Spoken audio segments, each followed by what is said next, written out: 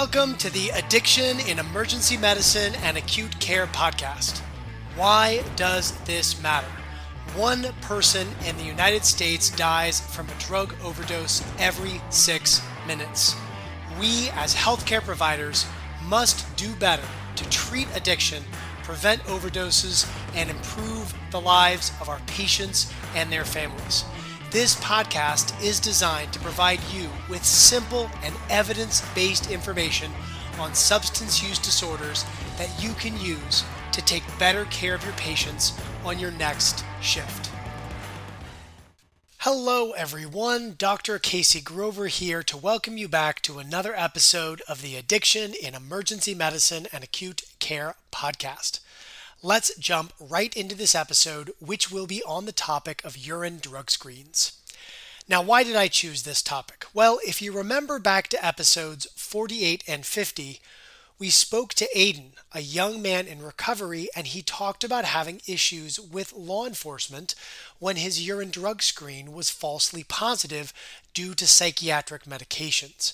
And he rattled off a few prescription medications that can cause false positive urine drug screens during one of the episodes. And I realized I didn't know enough about this topic, so it was time for a podcast episode. How do urine drug screens work? What causes false positives? And what causes false negatives? Unfortunately, there's not a ton of literature on this topic and not a lot of recent literature on this topic. But I found two good papers that we're going to be going through. The first one looks at false positives only, and the second one provides more of an overview of urine drug testing in general. So, let's get to the first paper. It's entitled Commonly Prescribed Medications and Potential False Positive Urine Drug Screens. It's from the American Journal of Health System Pharmacy in 2010, and Nancy Bram is the lead author. Let's dig in. The article begins with a very brief introduction section. All they really do in the introduction section is to highlight the problem of false positive urine drug screens. They note that individuals whose urine drug screen is falsely positive are uniquely liable in many ways. It could affect their enrollment in an addiction treatment program. It could affect what a court does if they are in a court-ordered drug treatment program.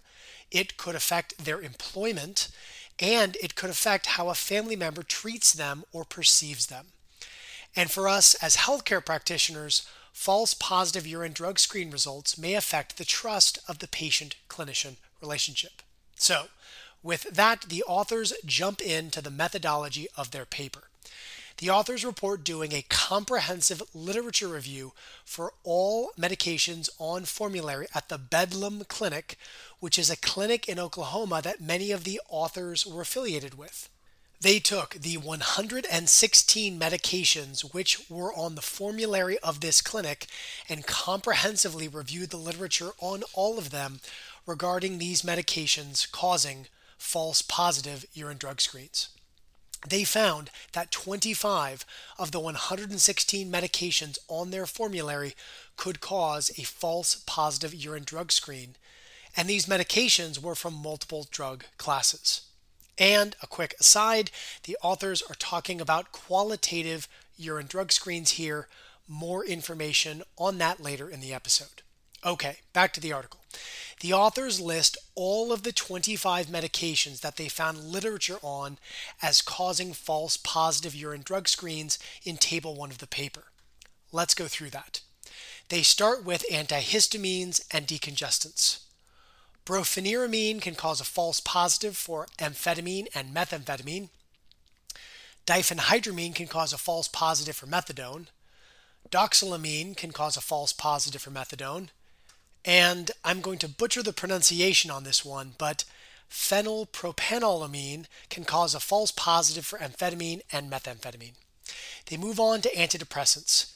Bupropion can cause a false positive for amphetamine and methamphetamine. Clomipramine can cause a false positive for methadone. Sertraline can cause a false positive for benzodiazepines. Trazodone can cause a false positive for amphetamine and methamphetamine, and venlafaxine can cause a false positive for PCP. Next, they look at antibiotics, and they note that some quinolones can cause a false positive for opiates. Moving on to other analgesics, ibuprofen can cause a false positive for PCP, cannabinoids, and barbiturates, and naproxen can cause a false positive for cannabinoids and barbiturates. The authors next look at antipsychotics, some of which are also used for nausea. Chlorpromazine can cause a false positive for methadone as well as amphetamine and methamphetamine. Promethazine can cause a false positive for amphetamine and methamphetamine. Quetiapine can cause a false positive for methadone, and thioridazine can cause a false positive for methadone. And finally, the authors look at a few other medications. Dextromethorphan can cause a false positive for PCP, and ranitidine can cause a false positive for amphetamine and methamphetamine, and finally, verapamil can cause a false positive for methadone. Now, before we go on, you can tell how old this article is, as some of these medications are no longer used. Some of them I've actually never even heard of. The authors next move on to discuss what they found in their literature review for each of these medications.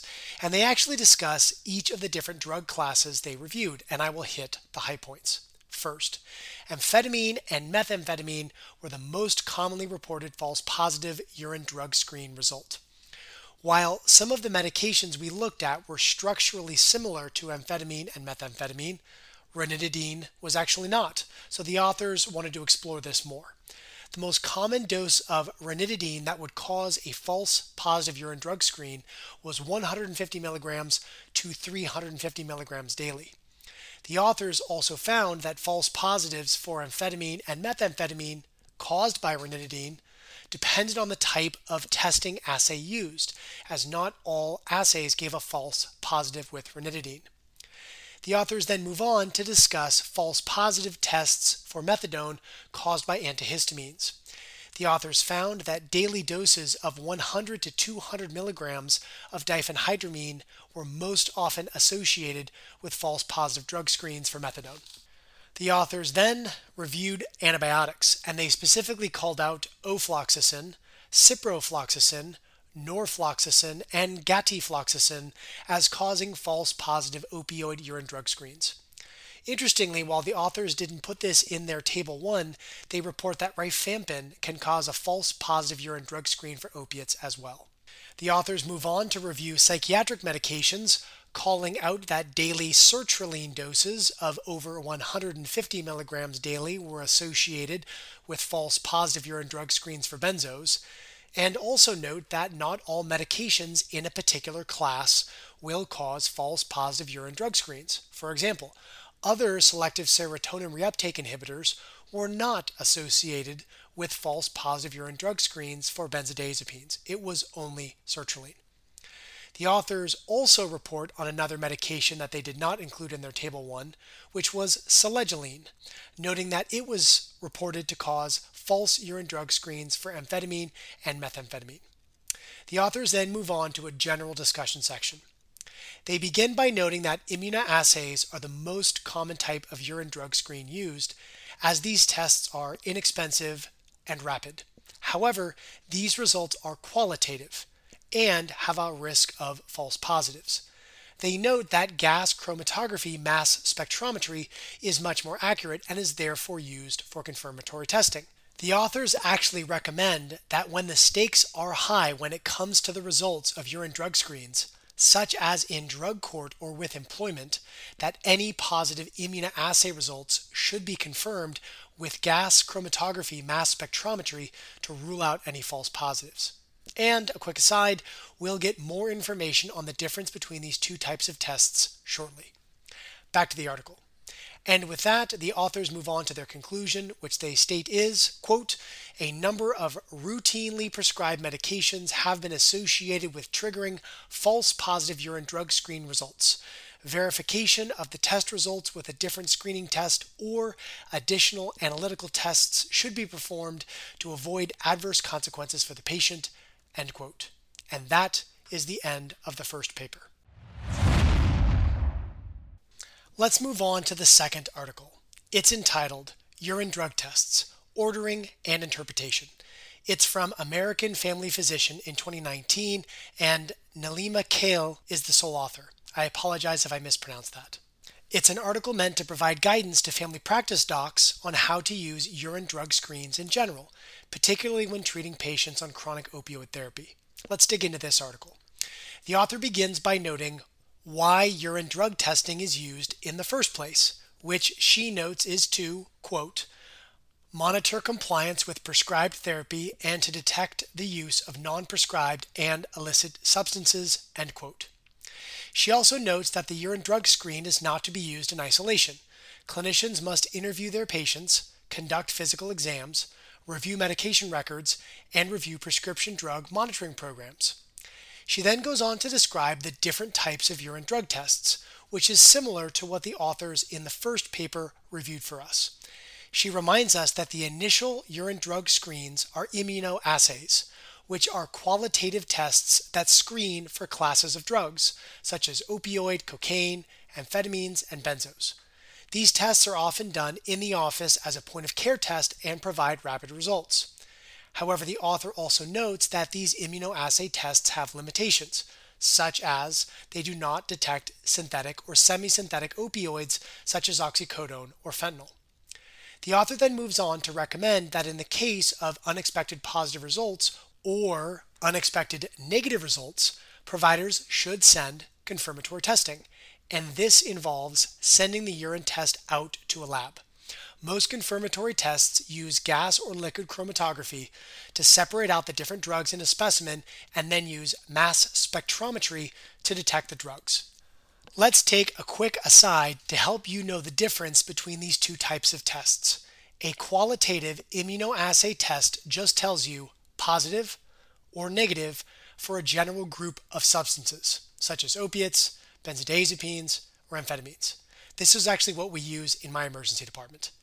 A quantitative test using chromatography followed by mass spectrometry gives you precise drug levels for a particular drug and may also include the metabolite. For example, in my addiction clinic, we use this type of test, and I can actually compare quantitative levels of fentanyl or diazepam or THC in my patients when I see them week to week. We actually test for about 25 different substances, and I get back levels for all of them in about a week. These quantitative tests generally, unless the patient is tampering with the urine specimen, do not have false positives or false negatives. So, when we are talking about false positive and false negative urine drug screens, we are referring to the qualitative immunoassay tests. Back to the article. The author concludes this section with Table 2, which is an overview of multiple different substances, what their most common metabolites are, and how long they can be detected in urine after use. It's a free paper on PubMed, so check it out. I actually took a picture of Table 2 and saved it on my phone for reference. The author makes one final point before moving on to the next section. Urine drug tests, even the confirmatory ones, may not detect the newest substances in the illicit market. Labs running tests may not know that novel stimulants, research chemicals, synthetic cannabinoids, and dark web benzos are in the illicit drug supply and may not be able to test for them. So, if you suspect your patient is using something new or unusual, you may have to contact your lab running the quantitative confirmatory test to see if they can even test for it. And the immunoassay qualitative tests almost certainly are not able to pick up these novel substances. Okay, the author moves on to discuss how to interpret test results. It's here that she takes on false positive results. Most often, false positive results come from cross-reactivity of commonly used medications with the drugs being tested for on the immunoassay. And she has a large table 3 that shows common medications that can cause false positives on urine drug screens. Let's go through this. Benzodiazepines can have a false positive if the patients are using oxaprozin or sertraline. Cannabinoids can have a false positive if patients are using dronabinol, efavirenz, hemp-containing foods, proton pump inhibitors, tolmetin, and NSAIDs. Opioids can have a false positive if patients are using dextromethorphan, quinine, quinolones, rifampin, and verapamil. PCP can have a false positive if patients are using dextromethorphan, diphenhydramine, doxylamine, ibuprofen, ketamine, meperidine, thioridazine, tramadol, and venlafaxine. And amphetamines, get ready for it, can have a false positive from amantadine, bupropion, chlorpromazine, desipramine, isometheptine, labetalol, phenylephrine, promethazine, pseudoephedrine, ranitidine, selegiline, thioridazine, trazodone, trimethobenzimide, and trimipramine. I think I pronounced those right. Good heavens. And obviously, if your patient is on a prescription opioid or benzodiazepine, they will likely test positive for opioids or benzodiazepines. Or if your patient is on a stimulant for ADHD, they will likely test positive for amphetamine, which is why reviewing the prescription drug monitoring program results and medication list is so important when interpreting the urine drug screen results. The author next moves on to false negatives, and there are a few flavors here to discuss. A true negative is when a patient is not using a substance or drug, say amphetamines, and the urine drug screen is negative for that drug or substance. Patients may have false negatives when a drug or a metabolite of a drug is present, but at such low levels that it cannot be detected on the immunoassay. And patients may have false negatives if there are contaminants in the urine that interfere with the immunoassay or the urine has been diluted. And it just so happens that the author has put together a table 4 on adulterants used to prevent detection of drugs in urine samples. I took a photo of this chart and saved it in my phone too. Here are some common ones: ammonia, bleach, vinegar, visine eye drops, potassium nitrite, and the herbal supplement Golden Seal. The author further elaborates that some patients will drink a lot of water or use diuretics to make the urine so dilute that the drugs cannot be detected. For this reason, many urine drug screen tests will report the specific gravity and urine creatinine to the provider so that the provider can see how diluted the urine is when interpreting the results. The author also notes a practice called shaving, which is when a patient who is supposed to be on a medication but who is not taking it will add a small amount of that medication to the urine specimen to avoid having a negative test. Interestingly, in this case, when confirmatory testing is sent, the specimen will have a very high concentration of the drug but zero of any of the expected metabolites. The author concludes this section by debunking some common myths which I thought were interesting, so I included them. Myth number 1. Eating poppy seeds will make your urine positive for opioids. One study actually looked at this and tested it on healthy volunteers. Eating poppy seeds did result in morphine and codeine being detected in the urine, but at extremely low levels, well below the threshold of detection for most immunoassays. So, casual ingestion of poppy seed containing foods is not likely to cause a positive urine drug screen for opioids. Myth number 2. Passive cannabis smoke inhalation will make your urine positive for cannabis. They also tested this. Passive inhalation of cannabis did result in THC being detected in the urine, but at extremely low levels, well below the threshold of detection for most immunoassays. So, outside of extreme exposures in small confined areas with high concentrations of cannabis smoke in the air, passive smoke inhalation of cannabis is not likely to cause a positive urine drug screen result. And that concludes the second paper. Okay, let's take a minute to check in to see where we are at with this episode. I feel like we have a good sense of the limitations of immunoassay urine drug screens. We're aware that there are common false positives on urine drug screens, and that if we really want to find out what's in a patient's system, we have to send out the specimen for confirmatory testing. Now, I did find some other papers on this topic, and pulling back the curtain on how I make these episodes, I usually do a literature search to find good papers, and I go through the papers when writing an episode in no particular order. For this episode, I feel like we've gotten really good information from these first two papers, but I wanted to see what was in the other papers. The first one was published in the Journal of Analytical Toxicology in 2014 with Alex Seitman as the lead author. The title is False Positive Interferences of Common Urine Drug Screen Immunoassays, a Review. And this paper is a literature review of false positive results on immunoassay urine drug screens. It's really detailed. It goes through each drug class and looks at the chemical structure of each class and then compares it to the medications that cause false positive results. It also goes through different brands of immunoassays to report which brands are known to have false positives from different medications. So, if you want more detail on how and why medications cause false positives on urine drug screens, check this one out. It's free to access on PubMed. And the second one was published in Mayo Clinic Proceedings in 2008 with Karen Muller as the lead author. The title is Urine Drug Screening, a Practical Guide for Clinicians.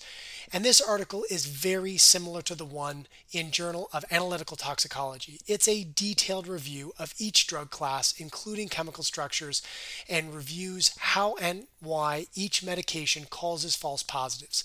It also goes through different immunoassay brands. This article is also free to access on PubMed, so if you want more detail on how and why medications cause false positives on urine drug screens, check this one out too.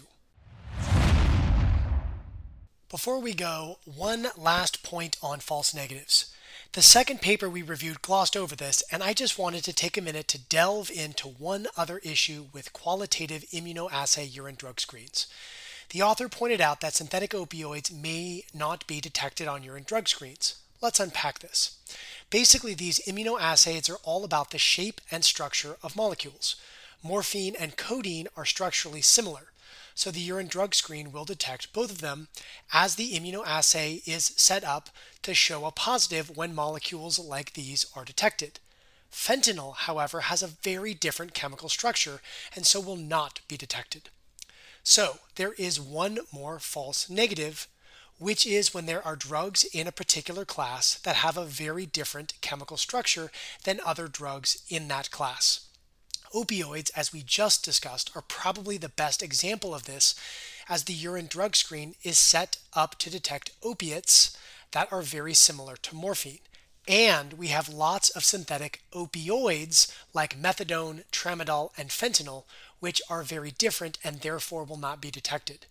This can also be seen with other classes too. For example, with benzos, chlordiazepoxide and alprazolam are chemically different enough from the basic benzodiazepine chemical structure that the qualitative immunoassay urine drug screen may not pick up on them. And there's also variability assay to assay. If you're really interested in what your urine drug screen can and can't detect, reach out to your lab director. Okay, it's time to wrap this episode up with some take-home points. Number 1, urine drug testing is used to monitor compliance with prescribed therapy and to detect the use of non-prescribed and illicit substances.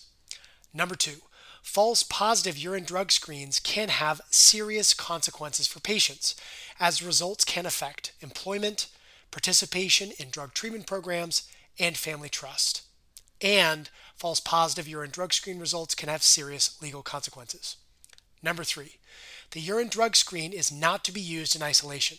Clinicians must interview their patients, conduct physical exams, review medication records, and review prescription drug monitoring programs.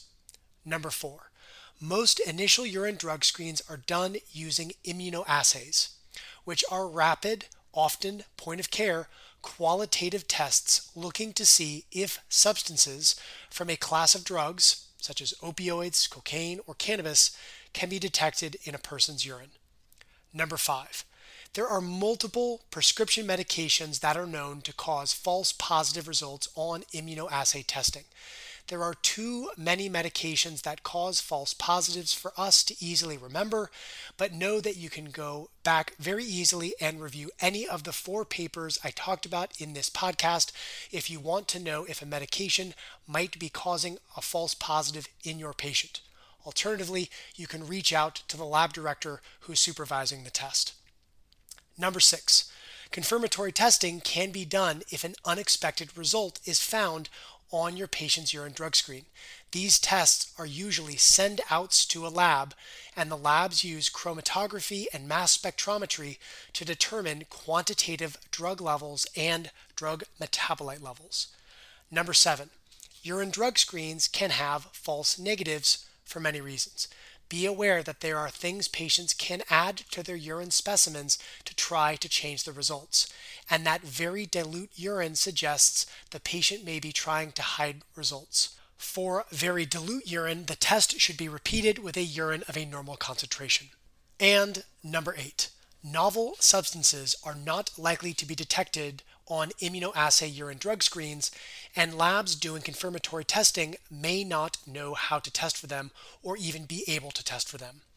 If you have a substance in your community that you are worried about, contact the lab that runs your testing. Before we wrap up, I just want to share one note on take-home point number 8. We just detected bromazolam, a benzodiazepine that is not normally used in the United States in our illicit drug supply in our community. We've also heard from our patients here in California that they are using isotretinoin, an opioid that is not normally used in the United States. We reached out to the company that does our confirmatory urine drug testing, and they are researching if they can test for them. Keeping in contact with the lab that you use can help make sure that you get the right information you need for your patients. And with that, that is the end of this episode. Thank you in advance for sharing this podcast with a colleague. Thank you for listening, and thank you for what you do. And don't forget, treating substance use disorders saves lives.